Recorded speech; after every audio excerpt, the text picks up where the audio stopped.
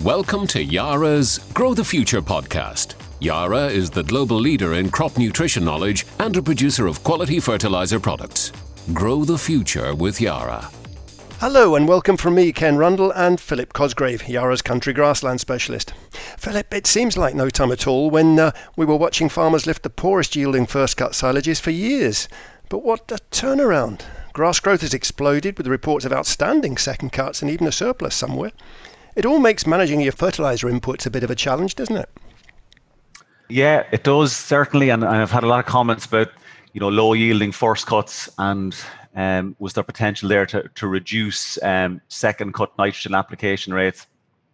And I guess for those cuts that were taken on earlier on in May that were lighter, there may have been some potential there. But I think in general, growth has picked up to the degree that cuts that were taken towards the second half of May and into the end of May were actually quite heavy. Quality mightn't have been as good as in previous years, and farmers may have delayed cutting a little bit. But I think, certainly they're, either those late cut first cuts or those second cuts have yielded very well. And hopefully then we're looking at, I suppose, making up for some of those losses that might have occurred from earlier cut first cuts.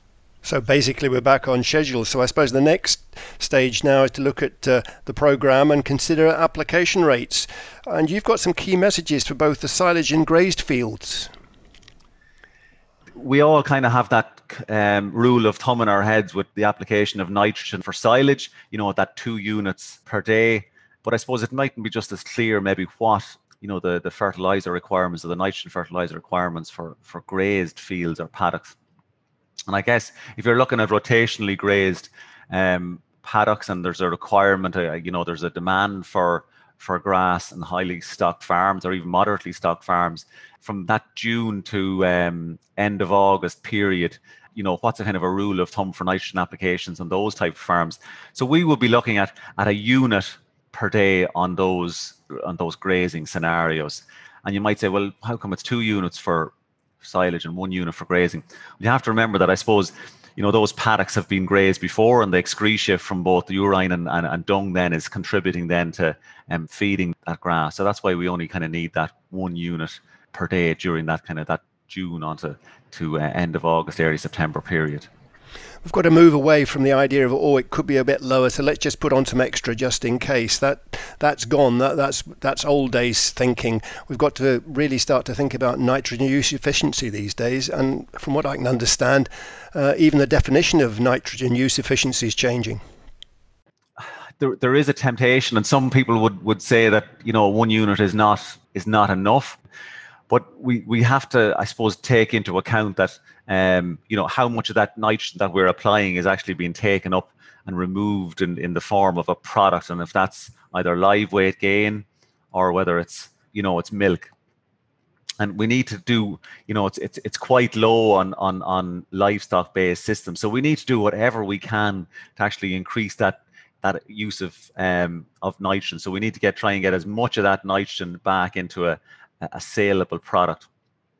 And there's a lot of work going on now at defining nitrogen use efficiency, in terms of, farm gate nitrogen use efficiency. You measure the amount of nitrogen you bring onto the farm by way of maybe imported organic manures or mineral nitrogen, and then what goes off the farm in the terms of saleable products, whether that's milk or live weight gain. But sometimes that may not necessarily tell the full story. If you're producing a lot of forage on the farm, in comparison to someone who's importing a lot of animal feed onto the farm or exporting a lot of organic manures, that will then obviously have an impact on nitrogen use efficiency. So we need to sometimes, there's a kind of looking at nitrogen use efficiency is now, well, should we take into account the nitrogen that was required to grow the crops that have been imported onto your farm? And that then would actually, that has kind of a big bearing, particularly in countries where they're very intensive, like in the Netherlands, where a lot of feed is imported and they may not grow as much of the animal concentrate feed or the actual forage on those farms. So on a if you looked at it, they would look like they have a good nitrogen use efficiency. But if you take into account all the imports that come onto the farm, that then kind of moderates their nitrogen use efficiency. So there's a lot of work going on in this whole area, Ken. And even with those equations, even the spreading conditions or timings can affect things. It really is complicated. Particularly in the springtime there. But you have to remember that also, during these summer months now, that we can get, torrential downpours, we can get thunderstorms, and we have to then bear in mind when we're, going to apply fertilizer, whether that's nitrogen or whether it's NPKs, that we should be looking at the weather forecast. And if there is heavy rain forecasted in the couple of days, well, then you should hold off on those nitrogen applications, because and that's particularly, you need to look at it, I suppose, nearly a risk assessment for each field, because if you have a flat field versus a field with a slope on it, and maybe that slope is running down into a water course at the bottom of the field, well, then obviously that field with the slope is going to be more at risk for runoff. So we need to be looking at those particular points, and making sure that the nitrogen we apply stays in the field and is actually, can be used by the crop. And I guess the other thing is, if we've got clover swards, and this, instead of applying the same amount of nitrogen all over your farm, or, it's looking at each paddock or each field individually. If a field has got higher percentage of perennial ryegrass, it obviously can use nitrogen more efficiently than one that has more a diverse range of species in it, like maybe there could be, broadleaf species in it, or weeds. Some might call them weeds. And they won't respond as well to nitrogen. And obviously, if you've got paddocks then that you've got clover in them, well, then there's facility there to either cut out nitrogen applications on certain paddocks that have enough clover, like 20-25% clover, or maybe reduce the nitrogen applications to maybe a half a unit per day. So there are things that we can look at, and they can have a real positive impact on reducing costs on our farm with regards to fertilizer costs, but also then reducing the environmental cost. I mean, whatever happens, nitrogen is going to be needed for food production, so it's going to be a very, very important resource. But there's no point in the industry setting itself up, with governments looking for easy targets, setting itself up to have things taken away, important tools taken away from them. I mean, none of this is back of a fag packet stuff anymore. So it strikes me that maybe grassland farmers should think about establishing a relationship with advisors or agronomists, just like the arable boys have. Farmers will need, I suppose, a trusted individual to come in and assess whether that's their use of nutrients, putting nutrient management plans together, or setting themselves up to reducing, for this, net zero. Because there's a lot of detail in it. If you just look at even the carbon sequestration side in soils, it's like, measuring. First of all, you have to establish the amount of carbon in your soils, but there's a set of skills required to interpret that information, and then obviously then to assess whether there's the capability there, and obviously assess then other areas where, carbon is being sequestered. Nutrient management has a big part to play in that net zero as well. And we need to use those, particularly organic manures, more efficiently. And that will have a big knock-on effect on how we use mineral fertilizers. And obviously that will have a positive gain financially, but then also, for that impact then on the overall environment. And within Yara, the folk like yourself are already on hand to give that kind of advice. Yes, all the area managers for Yara in both the UK and Ireland, and including myself, we're FACTS qualified. So I suppose we have the skills to talk to farmers about nutrient management planning and give advice. And our contacts are available on our website, on both the UK and the Irish website. For any listeners there, please feel free to contact any of us for any information that you might need.